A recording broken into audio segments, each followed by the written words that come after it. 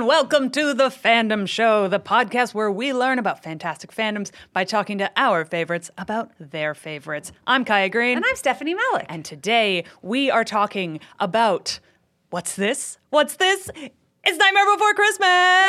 Yeah! I couldn't think of a better joke. It just seemed like it was really appropriate.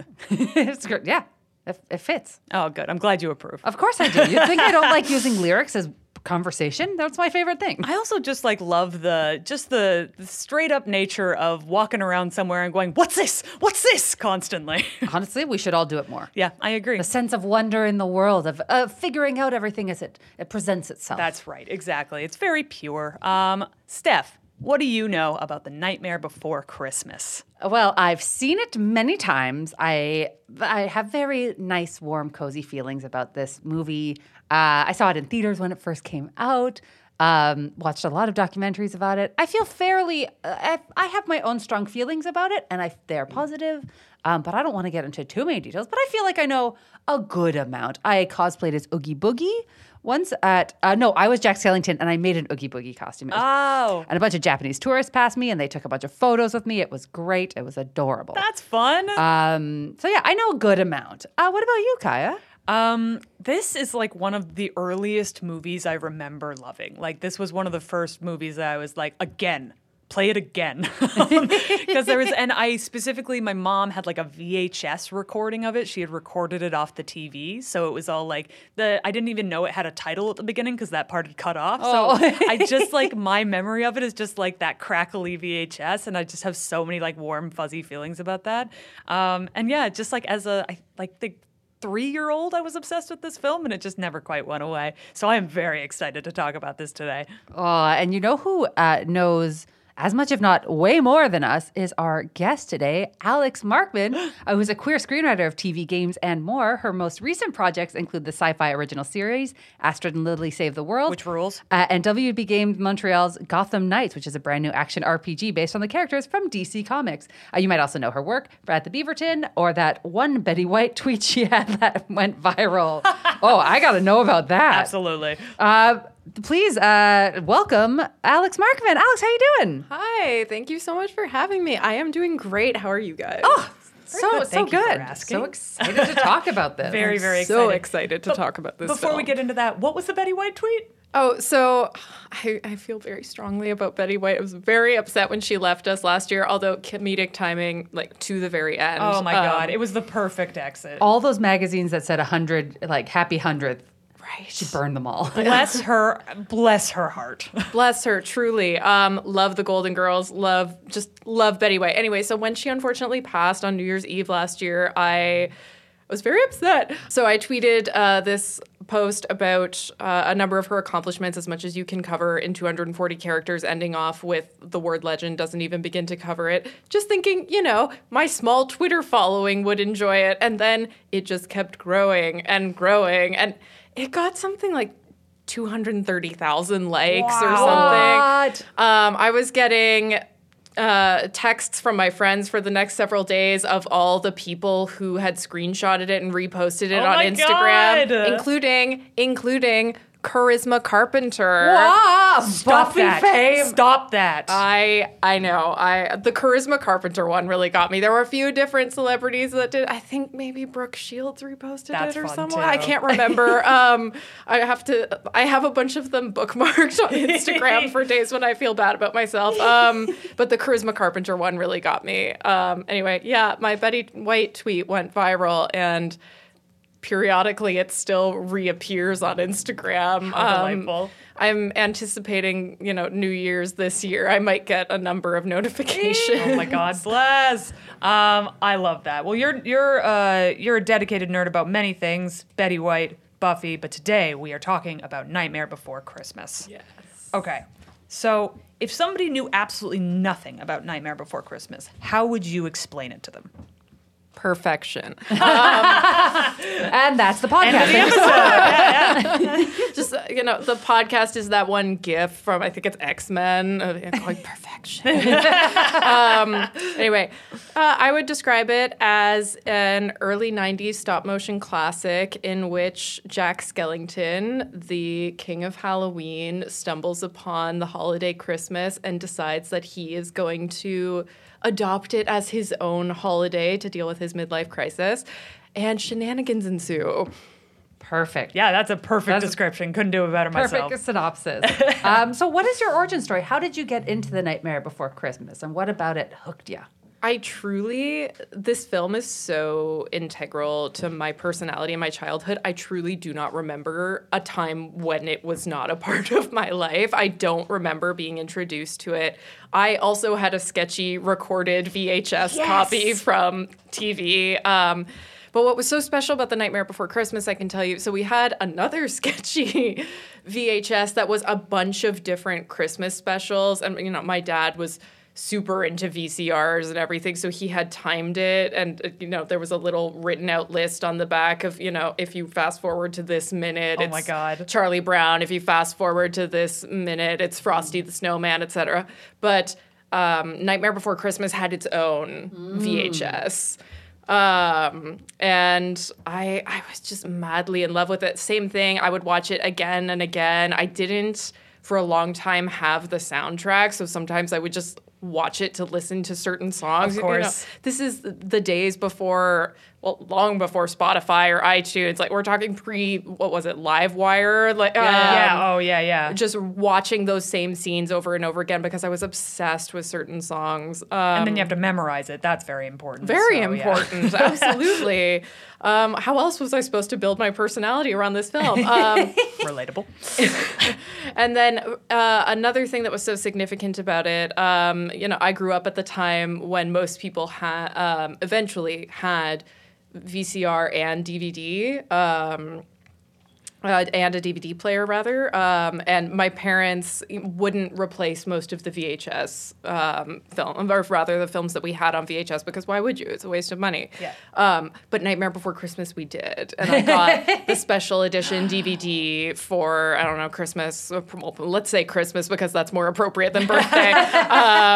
One year. And I still have that DVD after having culled my collection. Obviously, I still have that DVD. Yeah.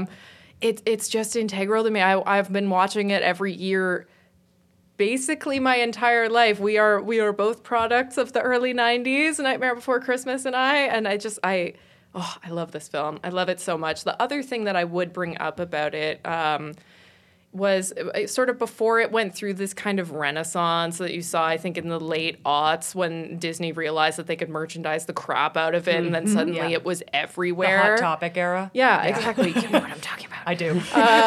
I was 13 at the time, so it did. Yeah, it was right there for me. But it was kind of this niche thing that maybe not necessarily everyone was talking about, because it wasn't the big thing at the time. And it became an early bonding experience for my best friend and I, because I discovered she loved it too. And this was before, again, everyone kind of rediscovered it, and it became the cult classic, or at least a cult classic to the extent that it is today.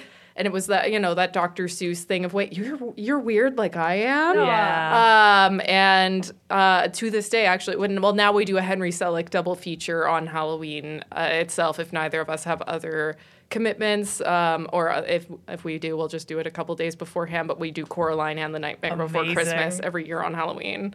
That's awesome. So you say you watch it annually on Halloween, because there's a big controversy, and we'll talk about this more in Hot Takes, but do you consider it a Halloween or a Christmas movie or an anytime movie? Should we discuss this in Hot Takes? Because I do have... You go for it. Go for it right now. When do you watch it? So you say Halloween is when you typically watch it? So we do have the tradition of watching it on Halloween. I happily also watch it at Christmas, but I mean, it's obviously a Passover movie. I don't know what people are talking about. You know what? Super good point. Yeah. Obviously. A few years ago, Henry Selick, I believe it was Henry Selick, the director, because again, this is something that people have to talk about. And Henry Selick was like, what are you talking about? It's a Halloween movie. It makes me, this is such a deep cut, it makes me think of, in the back in the day of broadcast television, pre-streaming, and so all the major shows would have like a Thanksgiving episode and a Christmas episode and whatnot, right? Yep. But networks were often very wary of them because they didn't play well in syndication, which, you know, if you don't know what syndication is, it was when they would sell off seasons of shows to cable affiliates and make a ton of money. That's where you would see reruns of Friends, etc. And they would always be like, oh, we're worried that, you know, Christmas episodes don't play well in syndication, whatever. People will watch these things at any time of year. Like, absolutely. You're telling me when someone is binge watching Brooklyn Nine-Nine for the 15th time on Netflix, this is definitely not talking about myself, that they're going to skip the Halloween heist episodes just because it's Halloween? Heck Absolutely no. not. Some of the best episodes Heck of the no. damn show. Exactly. So it's obviously a Passover movie, but it's also an any time of year movie. Totally. Yeah. So what do you think makes Nightmare Before Christmas such an enduring classic? Like, why do you think it still resonates with people and kind of came back again? I mean, this is such a... I feel like this is almost a cop-out of a response. There's nothing like it. There is truly nothing like it. And people have tried. Yep. And you do see in the later work of both Tim Burton and Henry Selick, you definitely see those elements of it that they brought to it. Like Tim Burton would go on to do Corpse Bride. He would go on to do the animated remake of Frankenweenie. Henry Selick, Coraline, now Wendell Wild, etc. But they don't... I wouldn't even quite put those films in the same class as Nightmare Before Christmas. There is something about it that is just so... uniquely bizarre. It's such a work of art, and it taps into, I don't know, it just taps into something with people. Adults love it, kids love it. You know, I have met people of all ages, like kids who were exposed to it 20 years after it came out, and it still stands up to them. I think there's something so accessible about the story because you're dealing with these really sort of large holidays and these sort of broad characters, but also really relatable. I also think that there is something really millennial about it, and Jack is basically having a midlife crisis. Yes. Like, oh, I hate what I'm doing. Like, Jack- I just need something different. Jack has a 9 to 5, except it's in October to an October. And he's disillusioned with his lot in life, and he's looking for something different. And he discovers it only to realize that, you know what, maybe routine isn't so bad. And, you know, he can... one of the things I really love about the ending in particular is that they still get to have Christmas. Like, Santa brings Christmas to Halloween Town, and there's that beautiful moment at the end with the snow, and they realize that this can still be a part of their lives. It's just not, like, their holiday, which I think is so beautiful. And, so I feel like millennials in particular really latch onto this film with good reason. I mean, also, Jack can't tell someone is flirting with him to save his life, so he's obviously a lesbian. Honestly, in that suit, yes. Yeah, Those right? fingers? Oh, God. And like he can take off his head. Imagine the possibilities. Look. So many You know I'm angles. right. So, like, I think that sort of resonated with me as you're talking is just also why people connect to this movie. I think it hasn't been done since, and it was made so carefully and with so much love and attention. I think it's kind of the thing with Lord of the Rings also why that movie endures is that the people who created it spent so much time on the details and poured so much love into it, and it reads to me throughout the entire thing. Like, you just see those little tiny fingerprints on the little It's beautiful. It's beautiful. absolutely. I think, like, similar to Lord of the Rings, one of the things that's lovely about this is, like, no one expected anything out of it.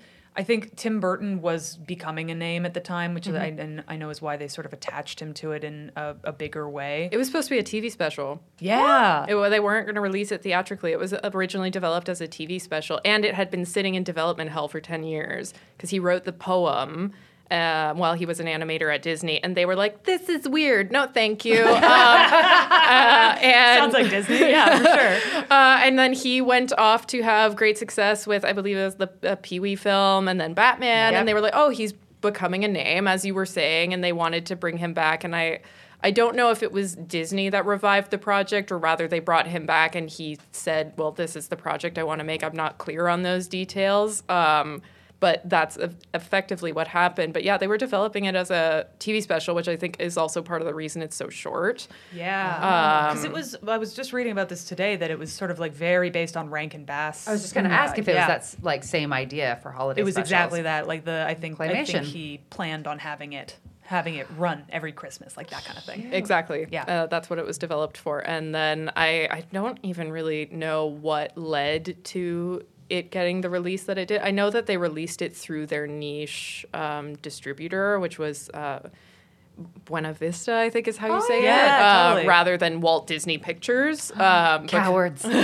Because it is a little weird, right? And it wasn't quite Disney's brand until they realized they could make money off it. And then they were like, this is Disney. So my icon, my avatar on Disney Plus is Jack Skellington. I love that. So, but yeah, it was developed as a TV special. I just think it was so unexpected. Like, you can't have expectations for something like that to make it what it was. Like, I think the fact that Disney didn't really want to be associated with it probably helped it a lot, because they were probably a lot more hands-off. Yeah, no one was going in being like, I'm going to watch Beauty and the Beast now. Yeah. And in Halloween. And Disney had such they've always had a very clear brand. But in the 90s in particular, it's the Disney Renaissance, right? They're really trying to get back to what made those classic Disney films really work, because the Disney films of the 70s and the 80s, not coincidentally, when Selick and Tim Burton were coming up as Disney animators, were darker and didn't necessarily hit the way they had been hoping to, like the Black Cauldron and stuff. They were, the weirder stuff, right? The Aristocats. Why? I love the Disney Renaissance. Those are some of my favorite films of all time. But can you imagine if they had tried to fit The Nightmare Before Christmas into that mold? It would have been too weird. It would have been weird for a weird film, right? But it just wouldn't quite have worked. So yeah, I do believe it worked in their favor to be a bit more hands-off with that film. Yeah, because from what I understand, that like they tried a couple things. Like, they were going to give Jack eyes, I was reading today.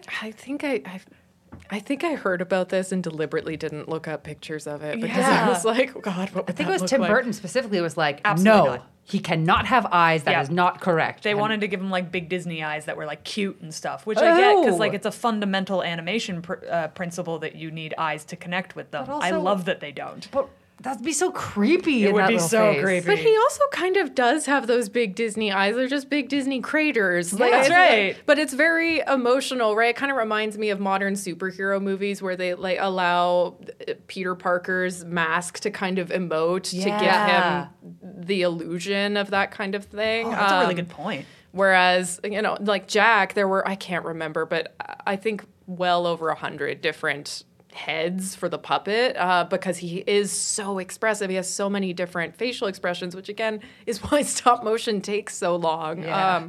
But yeah, I don't think we lose anything by Jack not having eyes. There are plenty of eyes in Halloween Town to go around. And not all of them are attached to people. So can you tell us a little bit more about the animation? Like, because obviously that is such a huge part of what made this thing work. Absolutely. I don't know if they ever discussed not doing it as stop motion. I honestly don't know. Henry Selick was involved very early on, because Disney brought Tim Burton back and they were like, we want to make a project with you. And he kind of handed it off to Selick. Like, Tim Burton was still very involved, but Selick directed it. Yeah. And Selick is a stop motion person, first and foremost. He worked as an in-betweener and as a storyboard artist, I believe, but the stop motion is really his thing. I don't know that they ever actually discussed doing it as anything other than stop motion, but that it's such a long process, as we were saying. So Tim Burton, basically, he had written this poem, which was kind of a dark Seussian take on The Night Before Christmas, and he had a bunch of character sketches. That was it. And the film, animation has a way of, live action and television have a much more linear production pipeline. You get a script and then you go produce it and then you edit it and then it goes out in the world. Animation, it tends to be a lot more kind of cyclical. So, they will be reviewing the dailies from the previous day, and the art department and the screenwriter were going back and forth. And the screenwriter actually came on comparatively late. The film was in full-blown production before they brought on a screenwriter. That's so wild. What? Oh, I know. The screenwriter in me feels a little bit with that. But also, actually, this is an interesting tidbit that I learned recently. So the screenwriter, Carolyn Thompson, or Caroline, I'm actually not sure how to say it. Sorry, Ms. Thompson. But thank you for listening for this apology. Was dating Danny Elfman at the time. Yeah. And he was making the songs, and he would literally test the songs out on her before he took them to Tim Burton and be like, well, what do you think of this? And all the major emotional beats of the story are in the songs, because it's very sort of modern musical style. And then they were like, this just isn't coming together. We need to bring a screenwriter on. I was like, hey, she knows everything about the project. Let's bring her on. Dang. But by then it was in full-blown production, so a lot of it was her and the art team going back and forth. Like, she would write a script, send it off to the art team. They would try to realize certain scenes, send her back sketches or potentially finished shots, and it was really collaborative, essentially. But I think it took them about 3 years to make the film itself, because with stop motion, you are animating and shooting every single frame, not just the shots, every single frame. And I believe it took them about 3 years. I think they started in 1990 and it was released in 93. Which is wild. Oh my That's goodness. for a filmmaking process, most of the time a year, maybe a little over a year, are kind of the typical timelines. Yeah. So, woof. That's such a lot. The patience required to do that kind of thing is foreign to me. Beyond me. Take about this for later. Oh, yeah? Oh, shit. I mean, you can tell us now. Can we swear on this podcast? Oh, I absolutely. probably should have checked yeah. that first. Okay. Thank fuck. Okay. So you brought up Danny Elfman, who obviously did a lot of music for it. How do you feel about his contribution to it? What are your feelings about the music of this? I can't imagine this film without Danny Elfman. Danny Elfman has become kind of synonymous with Tim Burton because of their many collaborations, but I think a lot of people, let's say a lot of casual fans of The Nightmare Before Christmas don't know that Danny Elfman is also the singing voice of Jack Skellington. Yeah. And the reason he did that was because, again, he wrote these songs, and as is very typical when you're working in this kind of hobbled together way, he recorded the demos himself, and in so doing found that he really connected to the role and had gone through what Jack was going through, which, as we've established, I guess we all do in our 30s. Yeah, totally.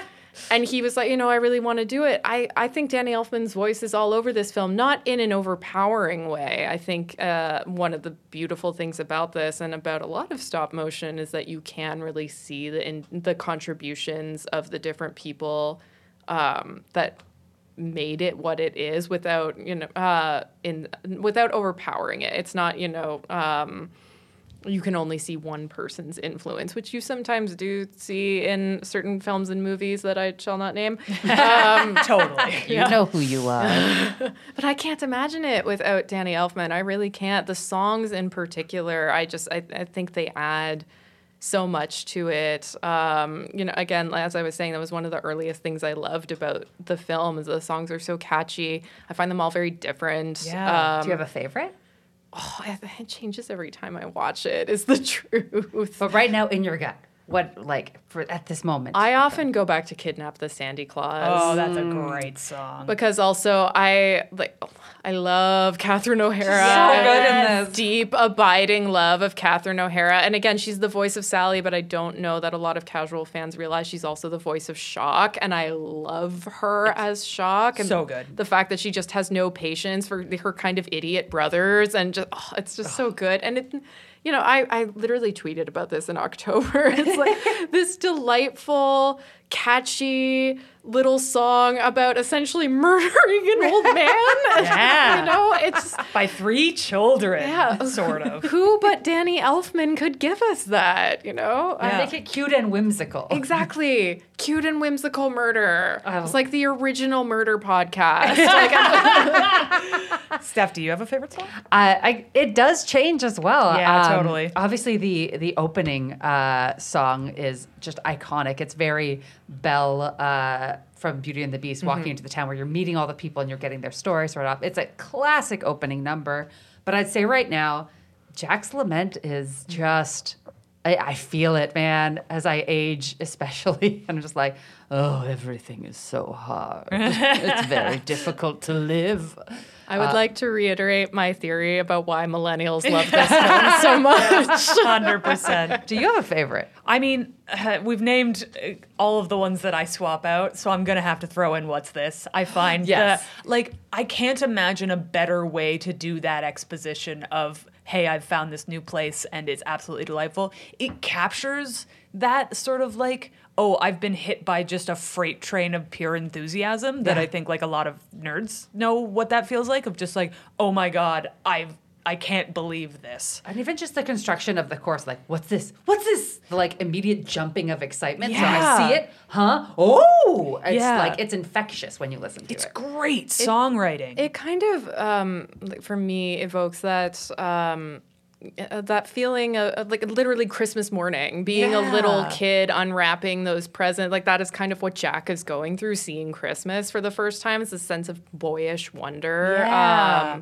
It's just beautiful. I have two really nerdy deep cuts for you. Oh, I want it. When you were talking about What's This as such a great way of exposition, I don't know if you ever saw this. This is going back like 10 years now, but there was a Game of Thrones parody called Who's This?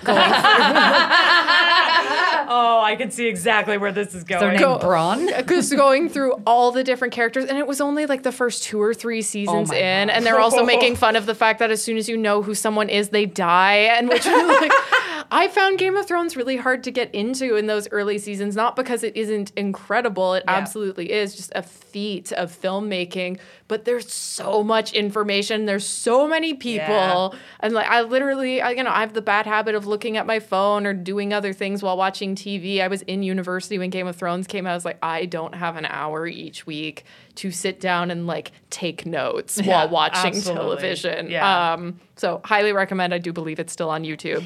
The other thing I will tell you is in terms of my favorite songs swapping in and out, this is super gay. So the love of my life, Evan Rachel Wood,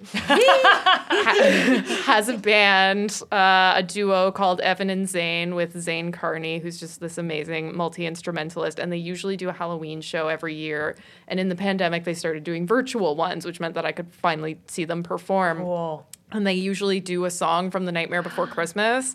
And they also swap it out every year. And they've done tons of that. They did Jack's Obsession, which is an insane song with like 7 key changes. So this also heavily influences which song I tend to have in my head around Halloween time, is which song the love of my life happened to That makes sense. Yeah. cover on her virtual Halloween show, just to take this in a very, very niche, very gay direction. What was it this year? I don't think they didn't do a virtual one this year. They were going to, and then something happened. I got some very vague apology email from them. It was sweet. But yeah, Evan owes me a Nightmare Before Christmas cover. And Jack's Obsession is the one where he figures out he's going to make his own Christmas, right? That one? At that point, they know they want to make their own Christmas, but they don't know how. So Jack's Obsession is When he's like doing the math on the board. And Oh, like, yeah. dolls and toys confuse me so. Confound it all. I love it. Yes, though. that song. Yes, I love that song. So good. I love that song. No, imagine someone trying to sing that in a live performance with a single accompanist. So difficult. So much energy. Oh Yeah. my goodness. She's amazing. I won't apologize. When you think about it, though, this movie is a really excellent example of how to do a character turn in a song, because every plot turn is buried in those. Yeah. Mm-hmm. And they're so efficient. Yeah, and it's like the big emotional swings. Because in a musical, your song should be when the emotion is so big that you can't speak it anymore. And this does a beautiful job of that. Absolutely. So we know there's many wonderful characters in this movie. Do you have any favorite residents of Halloween Town? My man, the mayor, I gotta say, who the I mayor. brought a little version of with me for emotional support while recording this adorable. podcast. I just love him so much. The elected official line about how he can't make decisions. He's just an elected official. I mean, has there been any better summation of modern politics? Absolutely in film? not. Useless little man, and I love it. He's just so relatable. The way he can suddenly, maybe I'm telling you too much about myself, but the way he can suddenly go from like, yeah, I'm so happy, everything's great, to just turning his head and everything is on fire. I love him so much. And I will also, I mean, I already talked about my love of Shock, but Lock, Shock, and Barrel as well. I gotta give a shout out to my man Zero. Oh, Little Zero. He's so cute. I think Zero's so cute. Zero is the unsung hero of this film. Truly, though. Insert like a zero to hero interlude here, please. I feel like Zero's very much the dog from A Grinch Stole Yes. Christmas. Like, they're just like, I'm with you, but maybe don't. Have we considered not stealing stuff? Let's be good. The Grinch, How the Grinch Stole Christmas was also an early influence on this. I think not only the story, but the animated special as well. They consulted a lot in the early days of development for this film. But yeah, also Zero doesn't get a lot of merch, and a lot of the merch they make is not great. His little nose is so perfect. It's so perfect. But I'm very specific about the merch I have in my house, which you wouldn't know from the amount that I have, but I am very particular. And it's hard to find good Zero merch. I believe it. I love him. I mean, again, being very gay and automatically going to the animal character. But yeah, I love my that's man real. Zero. Oh, that's so real. Do you Yeah. identify, so you mentioned that there's like, you feel a connection to the mayor, but if you had to pick one character that you're like, that's me. Oh, I'm shocked. Do you need an old man kidnapped and murdered? No, I'm kidding. Don't listen to this, police. Oh my God. This podcast brought to you by kidnapping and murdering. It's fine. I have a brother I can blame it on. Probably the mayor. Probably. I also really identify with Jack. I also don't know when a woman is flirting with me. Love a good suit. A character, Kaya, if you had to pick one? I kind of like the nervous werewolf. I don't know what his name is. There's quite a lot of side characters who's like kind of go. I'm sure they have names, and if I were to check the credits, they have names. But I don't know, something about that guy I've always really, really enjoyed. That he's just like. I don't know. He's so big and burly, and yet he has kind of this like, oh, is this okay? This little anxious vibe to him. energy. Yeah, I kind of really enjoy him. I don't know. All of them have their own like lovely little qualities that whenever they pop up, I'm a huge fan of. It's really hard to pick. Steph? It's the mayor. I The feel mayor. the mayor just is all of us as just being like, I'm trying to live my life. Everything's fine. Oh my God, everything's terrible. Yeah. Once again, why millennials love this film. One detail I love on the mayor that like gets overlooked a lot, his spider tie. Oh yeah, It's and it comes so to good. life. Comes right? And he just Yeah. punches it. He's like, sit down. So Not now, funny. spider tie. Also, he's not fleshed out very much. I love the tree with the skeletons. Yes. Every time he shows up, I'm like, fucking love that tree. Yeah, though the people have had readings of that tree that are not great because it is a bunch of bodies hanging from a tree. Oh, that didn't occur to me until right now. Yeah, I can see Yeah. why that's probably not Yeah, a it's great not reading. great. Okay, I retract my statement. I also will add in a little shout out and a personal feeling towards Santa, who's just like trying to be a decent guy, just Yeah. like, fuck you guys, man. Just let me come on. Just let me do my thing. Here, you can have Christmas too. Just go away.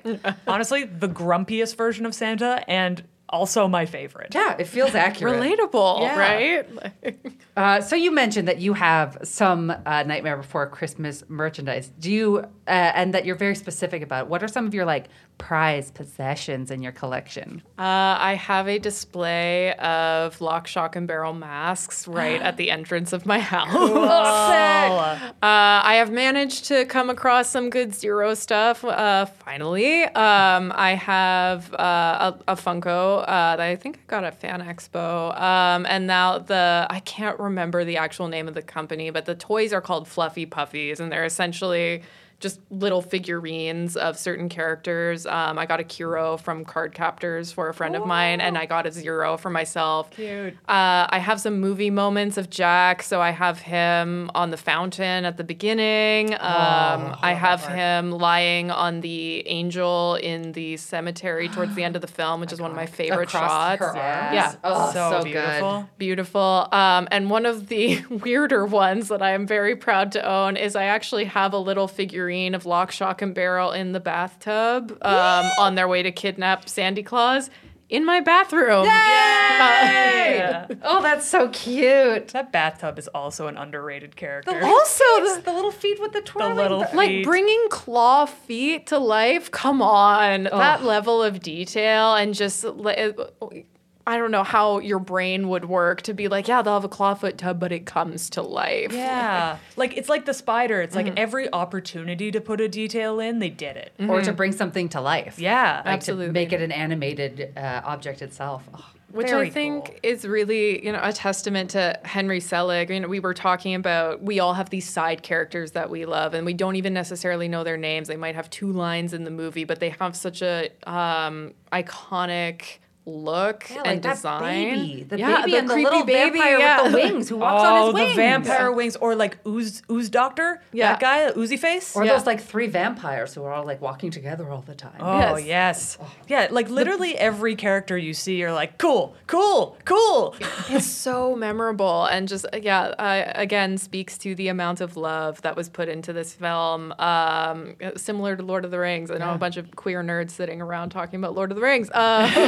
But every time I watch this movie, I notice something I never noticed before. And I've been watching this movie my entire life. That's incredible. And it's only like, I think 70 something minutes. It's just, it really is a work of art. And I feel like that term gets overused, but I Yeah. mean, this film's a masterpiece. And like visually too, like even just talking about those like iconic visual moments, like we haven't even touched on like Oogie Boogie and the whole casino bit, and or like the doors when you're walking in Seattle, like there's so many beautiful moments that are iconic. oh in the it. doors, yeah. That like I know that like the doorknob shot. There's a shot where he like reaches for the doorknob of the Christmas Town door, the like tree in the tree. And apparently it took them forever to get that shot right, to get the like perfect reflection so you could see Jack perfectly and see his hand. And like that's a shot that would be so easy to do in real life, but they clearly worked so hard to get perfect.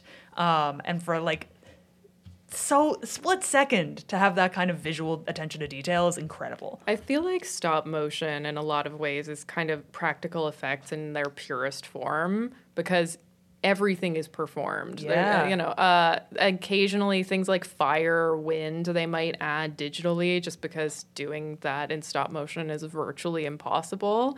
But it's all practical effects. It's manipulating the puppet. It's making sure it's lit properly. Life-size sets to shoot these tiny, tiny characters. It's just, it's unreal. And yeah, it blows my mind. Totally. And like all the unique movement too. Like Sally moves so much differently than Jack Yeah. does. You know? Yeah. I'm obsessed with the way Jack moves. I since I was a kid, I was like, I want to do that. He's very spidery. Yeah. He just has these long limbs that he kind of like crawls across things almost. It satisfies my brain in a way I can't possibly describe. So we've seen a lot of fan theories on the internet, such as like everyone in Halloween Town is dead, or Lock, Stock, and Barrel are the ones responsible for carving the pumpkins. Do you have any like fan theories that you've heard of that you find juicy? I have a fan theory of my own. So around the midpoint of the film, I think when Sally escapes from the doctor, she briefly sees a cat. I think she pets the cat. Yeah.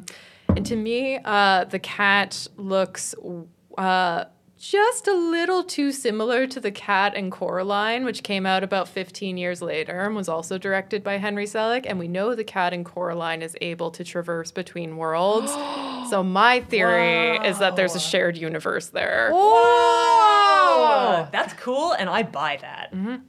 That is because there is an alternate dimension element of Coraline, so it kind of fits perfectly. And many alternate dimensions in the world of The Nightmare Before Christmas. So yeah, the cat doesn't look exactly the same. Obviously, different studios, different times when the films were made, but they look similar enough that I'm like, I think this is a shared universe, and I think the cats are the ones that can traverse them. And we all know cats disappear into other dimensions all the time. Yeah, constantly. That's a real life thing. Yes. Yeah.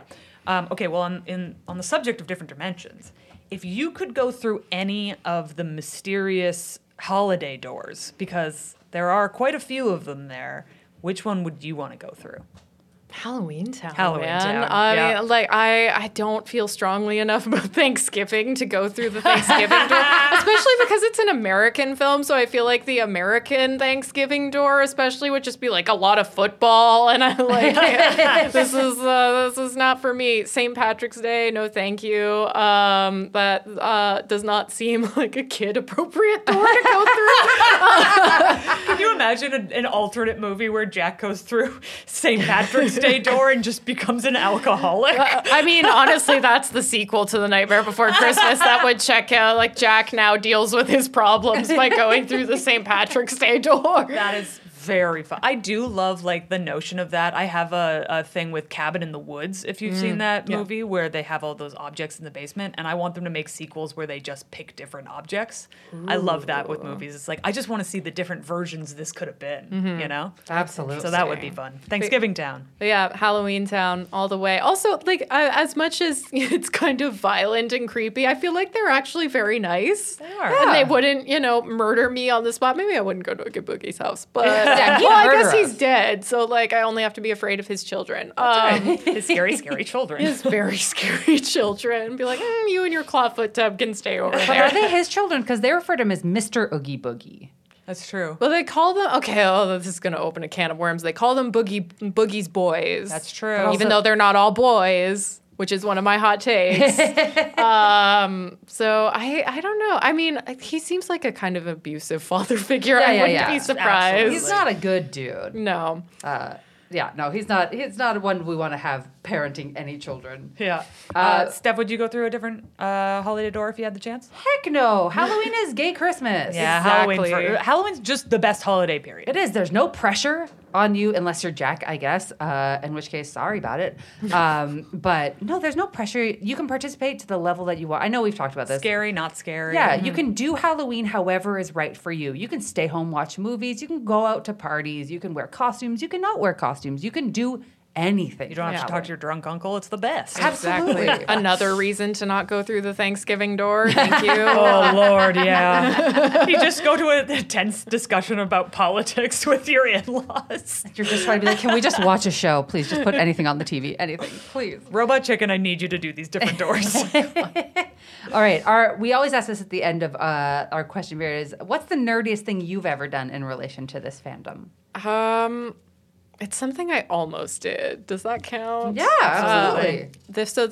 Unfortunately, years ago in Toronto, there was a Tim Burton art exhibit, I think at the Science Center. I might have that wrong. And I wasn't able to go, and it has always crushed me. So a few years ago now, they announced that there was going to be a Tim Burton art exhibit in Vegas, and I was very close to just getting on a plane to Vegas and going specifically for this. And the reason I didn't was I found out it wasn't his film art. It was like a ode to like Vegas show art or something. I still don't really understand what it was. It was through the Neon Museum. So it was presumably a lot of neon signage and whatnot. Which feels weird for Tim Burton. Which does feel weird Not for as Tim aesthetic. Burton. It does have merit as an exhibit, absolutely. I think it would have been cool, but it was not enough to get me to board a plane in February and go down there. And that was also February 2020. So I'm also, I feel like I dodged a bullet with that one, but I came very, very close. And honestly, if they ever tour that Tim Burton art exhibit again,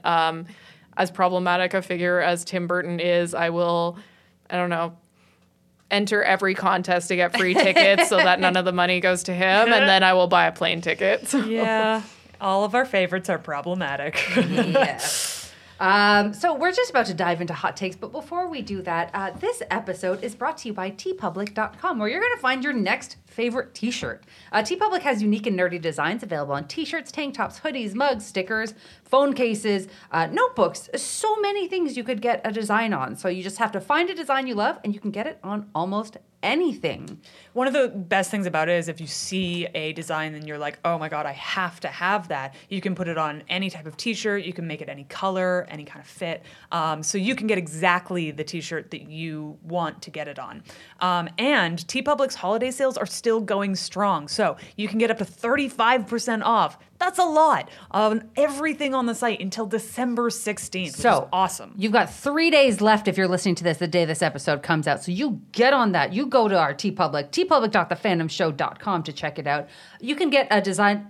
Honestly, Nightmare Before Christmas, there's hundreds of designs really great relating stuff to Nightmare Before Christmas. Some of them are very overt, and some of them, so one thing I like about TeePublic is I love my fandoms, but I don't necessarily want always to be covered head to toe in them, but they also have like cool, subtle designs too, where only a fan of that thing will know it, and then you get to really find your people, which I love about TeePublic. Totally. And like, I think part of that is so many of them are made by indie artists, all of these designs, that, you know, you get stuff that is really creative and really well thought out, and all of these indie artists are getting a fair commission for their work. So when you buy a t-shirt from TeePublic, you're supporting an indie artist, and you're also supporting the show, which I'm just going to say it rules. Yeah, we appreciate it. So head on over to teepublic.thefandomshow.com to check out all of our merch and some of our favorite designs from TeePublic. We go in and add them to our store constantly, so they're all related to past episodes that we've had, so you can get a shirt for any of your fandoms. That's teepublic.thefandomshow.com.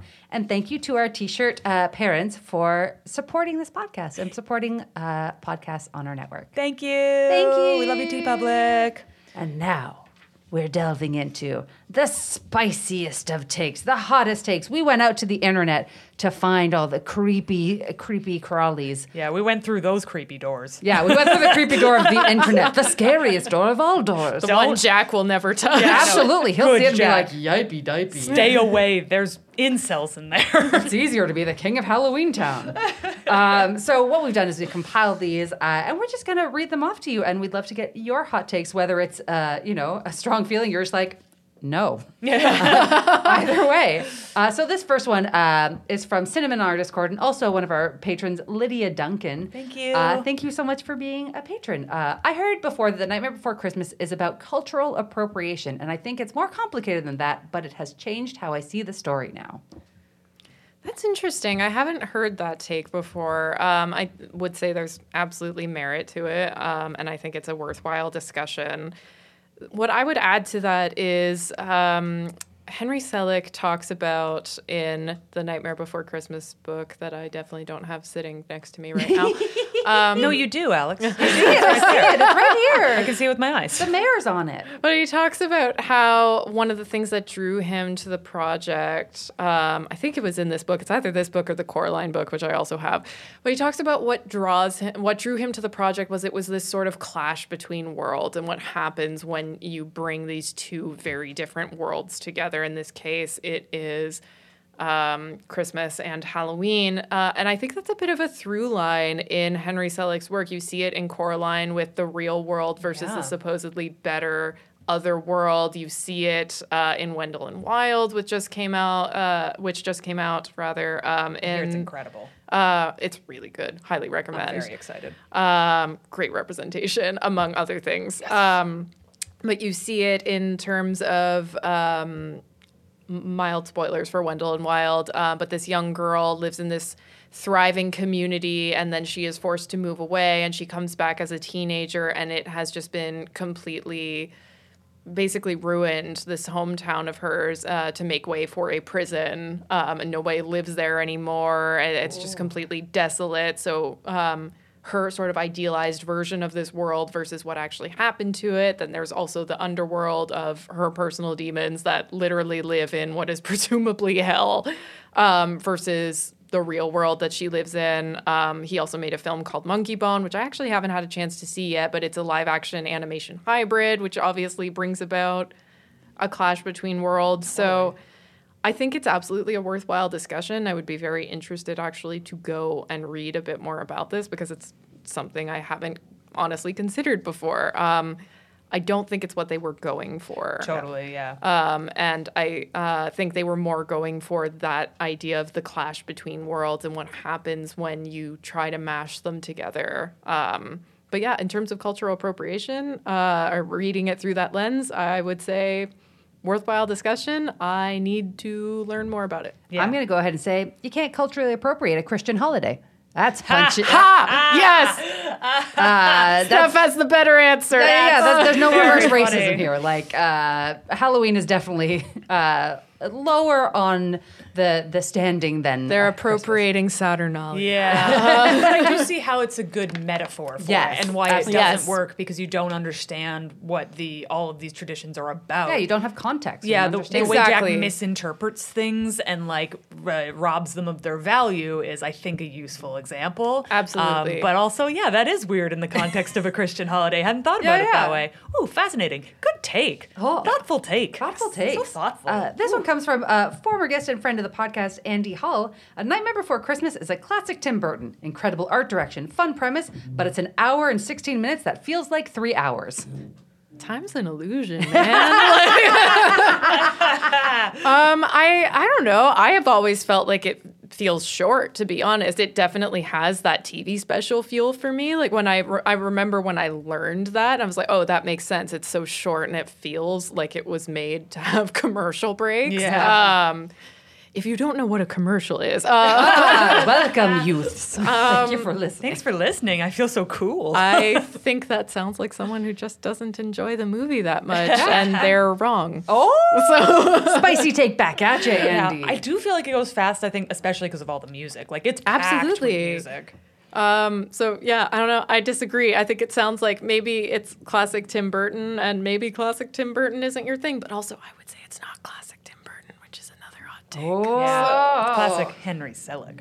Thank you. I just want him to get the credit. He deserves the credit. Okay, he actually came out this year and said, I think it's a little unfair that it's referred to as Tim Burton's Nightmare Before Christmas. For him. Yes, his influence is all over it, and we worked very closely on it, but it was really me and my team who brought that film to life. And that is always such a green flag for me, especially with directors or anyone in that type of leadership role, not only when they're trying to assert their credit, but credit for their team is such a green flag to me. So Yeah. I really try not to elevate artists, as we've talked about, because the second you do, you find out that they lead a sex cult or something. Disclaimer, I don't know that about Henry Selick. But Please be good, Henry. please be good, Henry. But yeah, that was a real green flag for me, not only asserting that he, this really, in a lot of ways, was his film, but that it's a film that belongs to a lot of people. Yeah. In like retrospect, as a Buffy fan, yes, I'm bringing it up again. Yeah, you get those Joss Whedons where it's like, oh, it's a singular vision, so on and so forth. I really, truly, truly believe that as much as it can be marketed as such, there is no film, movie, TV show that is a singular vision. All of them have teams, and if you don't acknowledge that, that to me is a red flag. Especially with like series television and stop motion animation, where the collaboration is so integral and it's Critical. It's not a sprint, or it's not a marathon, right? Or no, it's not a sprint, it's a marathon. Thank There you. it is. Words. I'm not a writer for a living. But unless your credits literally say written by Stephanie Malick, directed by Stephanie Malick, performed by Stephanie Malick, if your credits aren't all one person's name, it's not just you. You don't get to take the credit for it. So acknowledge everyone else who had a part of it. Yeah, it's just like I think a lovely thing to do, and like you can. That is a green flag. I agree. And Yeah. frankly, when I see that kind of, well, not just me, anybody in the industry, when you see that sort of written by, edited by, starring, directed by, produced by, director of photography, and it's all the same person, that's usually a red flag. Oh, 100%. It's like, Or okay, it's so a you can't work with 6-year-old. others then, Yeah. I guess. Yeah. It's just a YouTube video by a kid. Or a high school film. Myself and all of my friends would do that on our high school films. We'd do full credits, but just our name for every department. Okay, but that's like what you do in high Yeah, school, because right? You are every department. You when you're are, in high yeah. school. You legitimately are, and you want the credit, damn it. Heck yeah. Okay. So this is from Bruno on our Discord. The whole message of the movie feels less be true to yourself and more stick to what you know, which is a very dangerous message that Burton clearly took to heart in the next decades of his work. Burnton? Burnton. No, I'm There's sorry. a, there is a pun there. Yeah. Yeah, Yeah. somewhere. Yeah. You got Burntoned. Nope. That's not it.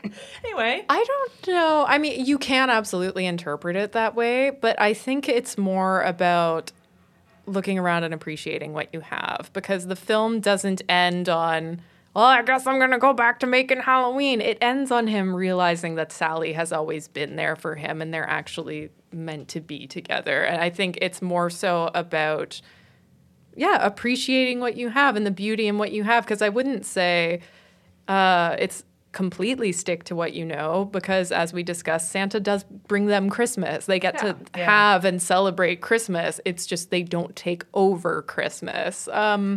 So, see what you're saying. I still think you're wrong. I'm going to bring in a hot take here because we haven't talked about the character of Sally much. And when I watch the movie, Sally's a bit of a wet blanket to me. She's just a bit of like, don't do it. Oh, but I love you. Oh, don't do it. Okay, we're in love now. And I find her to not be a particularly compelling romantic interest for Jack. I don't feel like it's a very strong connection between them. And yet at the end, it's this big love story.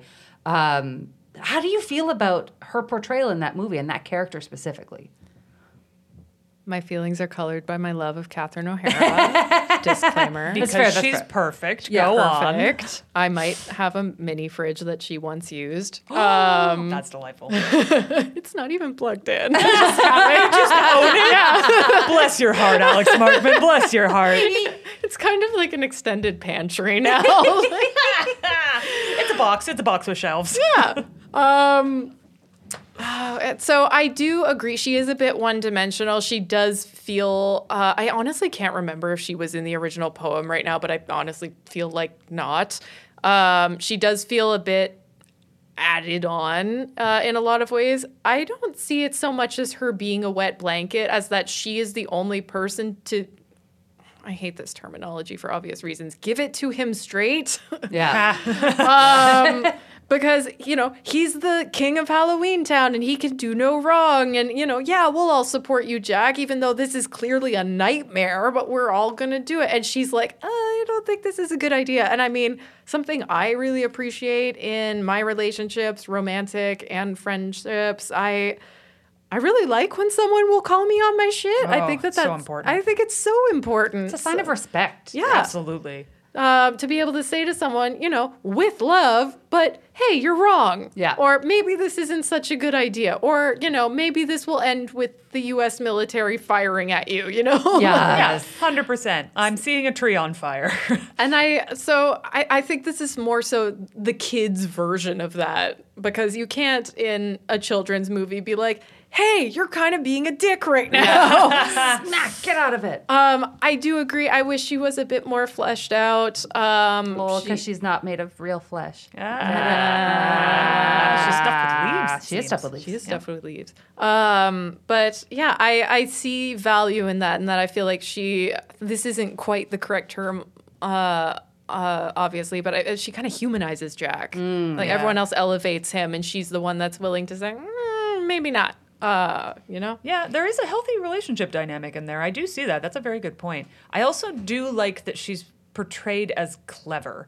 Yes. That's a thing that, you don't always get to see. She does get rescued and stuff. That it is kind of that classic damsel thing. But, the way her and Dr. Finkelstein, is that it? They just call him the doctor in the film. It is canonically Finkelstein, I think, because he's supposed to be like Frankenstein. The way she can outmaneuver him at all costs, is such a good way to show how smart she is. Which I appreciate, because it makes all of the wet blanket stuff seem a little less she's just being whiny, and more no, she has insight. She's an insightful, smart person. Mm-hmm. Also psychic a bit. A little bit. A little bit. But yeah, that almost saves it for me. The thing that makes me not like Sally is I hate her song. Her it's song, the only song I hate. Yeah. It's the only worst song I hate. Song, and I hate that happens to the one of the only main female characters. I think it's only redeemed by the fact that Catherine O'Hara also sings "Kidnap the Sandy Claus." Yeah, 100%. Yeah. Don't worry, Catherine will get her moment. Yeah, but I do like that at least she's smart and she is capable, and even when she gets captured several times, she uses her brain really well, and I do think that's something. That's something. This one comes from a friend of the podcast, Jade, on Facebook. It says, it's dumb and also stupid that they haven't turned The Nightmare Before Christmas into a stage musical yet. No. You are wrong. Leave it alone. Whoa. Oh, that is not the take I thought that you would have. So I mentioned earlier that I have a bit of a hot take on this. Not on this specifically, but on another topic. I promise I will bring it back around. It is related. No, go for it. Stop motion is such a labor of love. It costs so much money. It takes so much time. I don't believe you should tell a story in stop motion unless it can't be told any other way. Whoa. Like, if you can imagine it as a live action film, make it as a live action film. If you can imagine it as a stage play, make it as a stage play, because stop motion is so difficult and time consuming and expensive. And I love it. Like, if something is stop motion, I'm basically already in. As an art form, it absolutely blows me away. Always has. But unless it has to be told in stop motion, I don't think you should be telling it in stop motion. I can't imagine this as anything other than stop motion. They have done concerts, like anniversary concerts, I think both with the original cast and with guest cast. That I'm all here for. I can't picture it as a stage musical. And we have seen some Disney stage musicals are incredible. The Lion King obviously being amazing, the go-to one, but also the Lion King stage musical is so different from the film. Yeah, that's true. It really is the stage musical. It bears, in a lot of ways, little resemblance to the film. Beauty and the Beast is a bit, I think, closer to the film, but still really works as a stage musical. I would argue that Frozen works as a stage musical. I'm saying that as someone who has only ever seen 2 clips of it on YouTube. Was one of them Let It Go by some chance? I have no idea what would have given you that impression. Look, they pulled off the dress change on stage. All we wanted to see. I'm all in. Yeah, that's true. But they've also done a lot that really didn't take off, like The Little Mermaid, like Aladdin, like Tarzan, and I don't want to see that happen to The Nightmare Before Christmas. Yeah. Leave it alone. Well, and part of what makes Jack so magical as a main character is his look. And if you didn't have those proportions quite right, like in order to get a human to play that role, you'd either have to have them on like stilts up in the air with you couldn't accomplish what stop motion accomplishes in person without weird dimensions or puppets. puppetry. Yeah. It would need to be puppetry, and it does seem so critical. This is not to harsh on anybody who dresses up as Jack, but I have never seen a Halloween costume of Jack that I was like, that's it. Because as soon as he has a body of any kind of size, I'm like, it's wrong. If he has any meat on him, it's not Jack. Yeah, and Bone. There's a reason they call him Bone Daddy in the film. My nickname in college. Yeah. I don't know. And obviously for a Halloween costume, wonderful. That's great. You're doing a Halloween costume, do it anyway. That's delightful. But it doesn't look quite right. But for a musical, it wouldn't look right. Yeah, absolutely. I do actually strongly agree with that. And you were talking earlier about the walk cycles and how they're so unique to the characters and stuff. And obviously, yes, there are amazing actors out there who can completely adapt their body language. I'm thinking of Rami Malek in Bohemian Rhapsody and just how he completely becomes Freddie Mercury. Totally. Jack Skellington is not a human. He does not move like a human. He doesn't move like a human. He doesn't look like a human. I honestly can't see it working. The pieces are there, but I don't think it would ultimately work. I think it would be really disappointing. Yeah, and I think if it did work, it would be A, bit of a miracle, and B, the most expensive production of all time. All time. It would be wild how expensive that would be. Coming for Spider-Man. Technically now a Disney musical, just putting that out there. That's true. Bring it back. Bring it back. For more on why Spider-Man should not be brought back, listen to our very first episode with Jocelyn Getty. Musical flops. Right before we jump on, this is your moment to air your hottest takes. Okay. You've got the mic. Okay, let me consult my little list here. We've actually covered a number of them. One, I would say, Justice for Shock. We talked about this, how they call them the Boogie Boys, and they're not all boys. She's canonically a girl. My personal theory, honestly, is that they were originally all boys, and then someone, probably the screenwriter, who's a woman, came on and was like, you have one woman in this entire film. And they went, crap. But we already recorded the line where they say Boogie Boys, so that stays. I was going to say it was the 90s. I don't know if anyone said, oh, crap, there weren't enough women at that point. Perhaps the woman did, but that's the problem with the 90s. There weren't enough of those either behind the scenes. So that is, I don't know that that's that much of a hot take. Something that came to mind for me, I was once chatting with this artist who goes by Wooded Woods on Instagram and Etsy. You should check out her stuff. She draws and sometimes makes dolls very much in the style of Tim Burton. And we were once chatting. Her name's Camilla. I can't remember how to pronounce her last name, so I'm not going to say it. I'm sorry. It's really Polish. But she once said something to me, I'm paraphrasing here, but we were talking about the importance of films like The Nightmare Before Christmas and like Coraline, even though they are a little bit weirder, and in the case of Coraline, scarier, but why films like that are important. And she said, if we don't show kids movies like this and stories like this, what are they going to do when they feel like this? Whoa. Wow. And that has always stayed with me. And she just said this off the cuff, and I was like, wow. That's incredibly deep. Yeah. I was a scaredy cat growing up. I'm known as a horror writer and supernatural writer.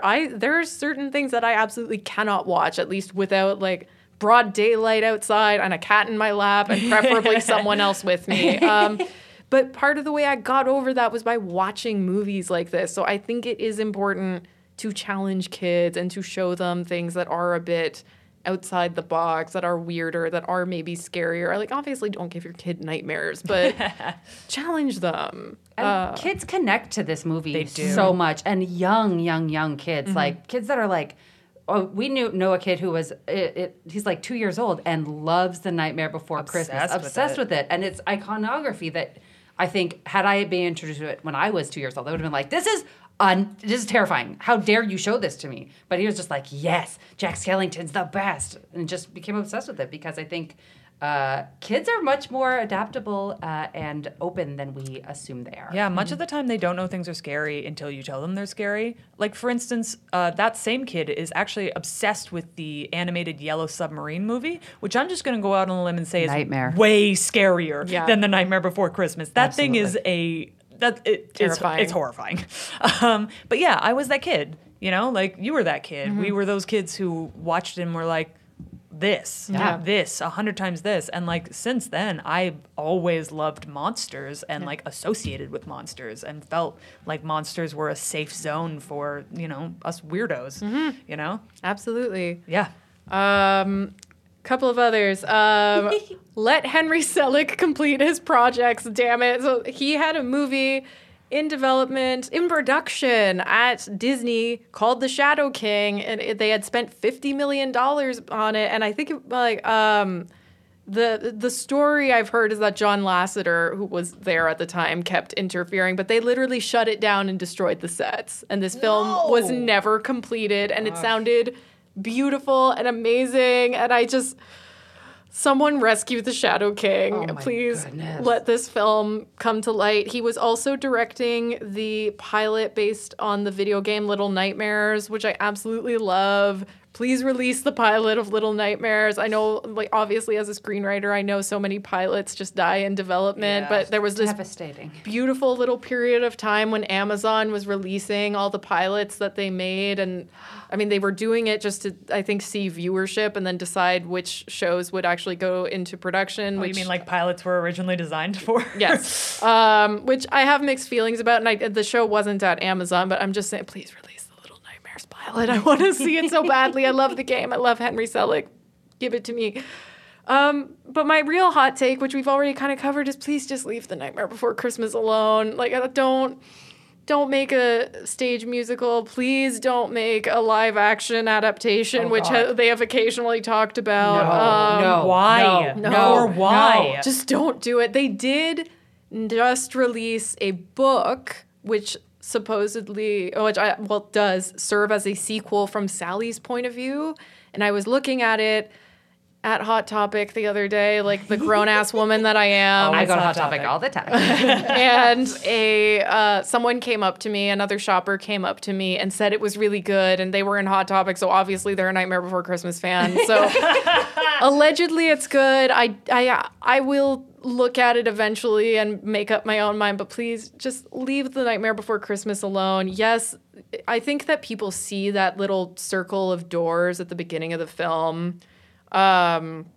And they think, oh, like there's so many stories to tell in this world. There's the Thanksgiving door and the St. Patrick's Day door. And on top of all the reasons we have discussed to not go through those doors, I would say as a writer, world building is not the same as a springboard. And just because it is a rich, believable world, it does not mean that is automatically a springboard for more stories. Totally. Because these characters' stories are finished. Yes. Yes. We wrapped them up beautifully. Their arcs are done. They learned their lesson. They lived happily ever after. Just please leave it alone. Honestly, finish more stories. Yeah. Just in general. I totally agree with that. Yeah. Right? Like, not everything has to have a sequel or a series or a spin-off. Or Or a multiple prequel, series. or a threequel, or just stop it. Some stories are just stories. Yeah, and that's okay. It's okay to enjoy something and then let it go. That's all. That's all. It got That real was quiet a there. great. Oh. No, That's I 'cause was we're all just ending it. I'm truly appreciating the callback to Frozen. There. That's what was happening. So at the end of every episode, we like to share our micro fandoms of the week, which we will do in just a moment. But before we do, let's talk about how, if you would like, you can support the show. Number one, you're doing it. You listened. So thank you so much. It Thank means you. so much that you listened to this and that you enjoyed. And all we really want to do is just bring some extra love and joy into the world. So thank you so much for listening. And you can always reach out to us or follow us, send us feedback. We are on Facebook, Instagram, Twitter, and Hive now. We'll figure out how that works. At Fandom Show Pod, and we love hearing from you. We also have a Discord that you can come and chat with us on the From Superheroes Discord, and we go in there and have great conversations with a lot of different people, a lot of listeners. We get into some stuff, and we do have a hot takes channel where you can just chat about your hot takes on things. Heck yes. Please tell all of your nerdiest friends about us, or just tell everyone. Tell your parents at the holidays this Tell year. your dentist if you're getting a cleanup right before you go celebrate. Absolutely. Part of the mission of this show is to spread fandom to everybody, and that it's not just about, like message boards and stuff. Everybody has a fandom, and it's a beautiful thing, and learning about them is awesome. So, in order to get that message, to get all of this stuff out, we would love it. It would be amazing if you could do a little rate, review, and subscribe, principally on Apple Podcasts, but you can do this on all of the podcast providers. Even just a one sentence or a one word review can help us move up in the charts. Yeah, like And hashtag Justice for Shock. Justice for Shock. Justice exactly. for Shock! Justice for Shock, or whatever else you want to put. It would mean the world to us, and it would help make sure that we can get positive fandom out to as many people as possible. Let's be number one in every country. Let's do it. Let's do it. I believe in us. And this show will always be free. But if you're like, hey, you know what? I got this money burning a hole in my pocket for some reason, you can send it to us, and we would really appreciate it. We have a Patreon at patreon.com/The Fandom Show, where you can throw a couple of your hard-earned dollars our way. For a couple of bucks a month, you can listen to episodes early, you can get a shout-out on our podcast, or even submit hot takes for upcoming episodes. And we recently, this month, released our very first patron-only exclusive podcast called The Fan Club, which is Kaya and I talking about the things that we're fanning out over. So imagine our micro fandoms, but bigger. When you say this month, that's when this comes out will be last month. No. This is coming out on the 13th. Oh, of yeah, it's December. December. Oh, no. Kaya's forgotten the no. month. I'm lost. This is the month you should remember the most because your birthday's coming up. What time is it? Kaya's birthday's on the 22nd, just so everyone knows if you want to wish Kaya a happy birthday. I'm Early aging. birthday, Kaya. Happy early birthday, Thank you. Thank Kaya. you, everyone. Thank you. Thank you. But yes, our most recent episode that came out on the 1st of December is about our love of Jeopardy. So we talk about it. We talk strategies. We talk about the Tournament of Champions that's just happened. And then we challenged ourselves to the Jeopardy Anytime quiz. And you can guess how that might have went. But if you want to find out for sure, you can subscribe and hear that panic for yourself. Are we smart? Decide for yourself. So please check it out. Thank you so much for your support in any which way you choose to give it, be it verbal, be it listening, be it whatever. We appreciate you so much. Also, our theme song is by the amazing Yusu Kim, and our logo is by John Blair.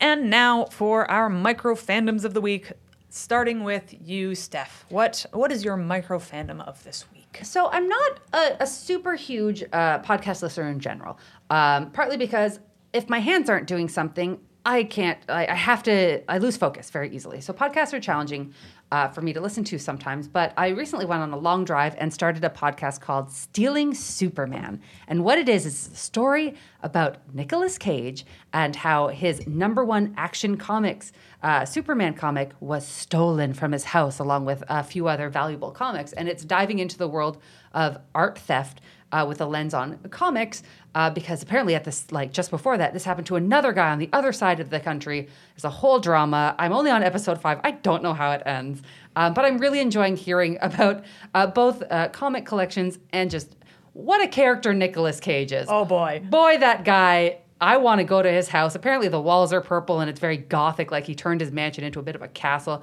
because he just like, I have money. I want to surround myself with weird shit. What a guy. And then he did.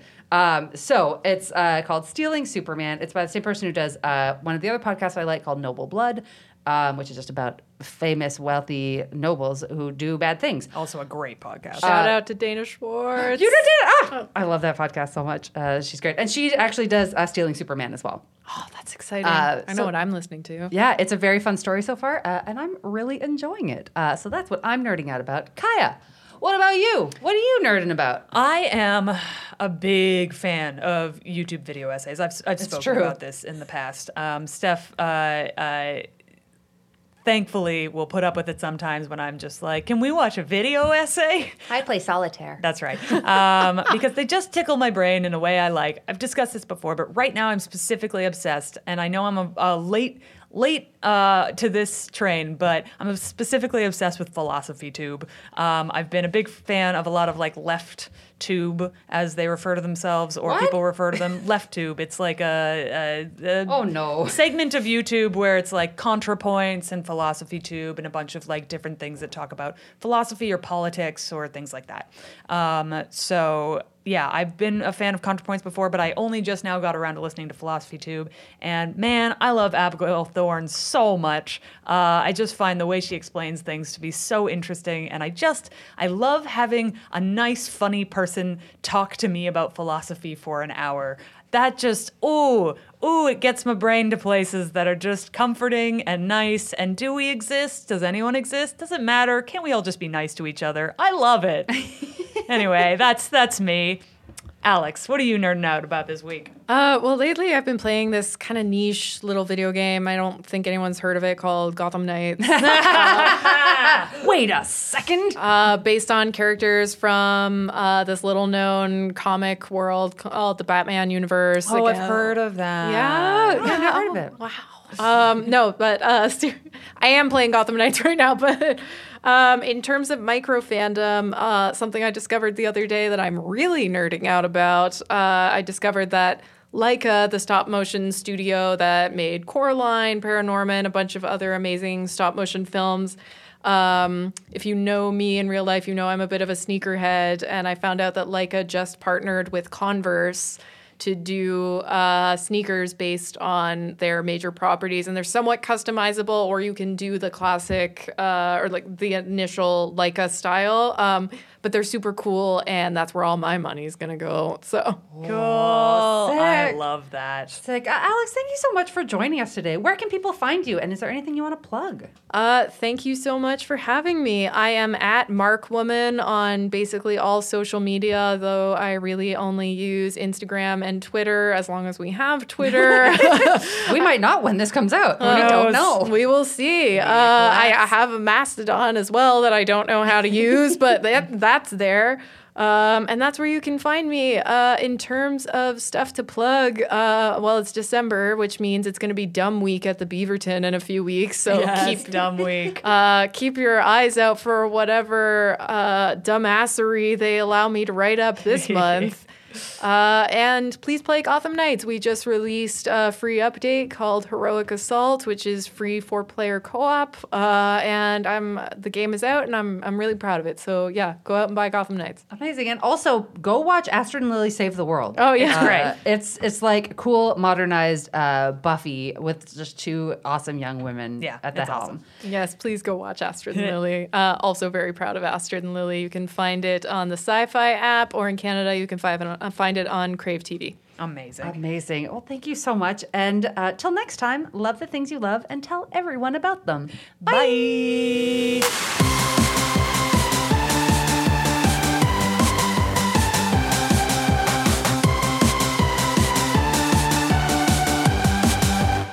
The Phantom Show.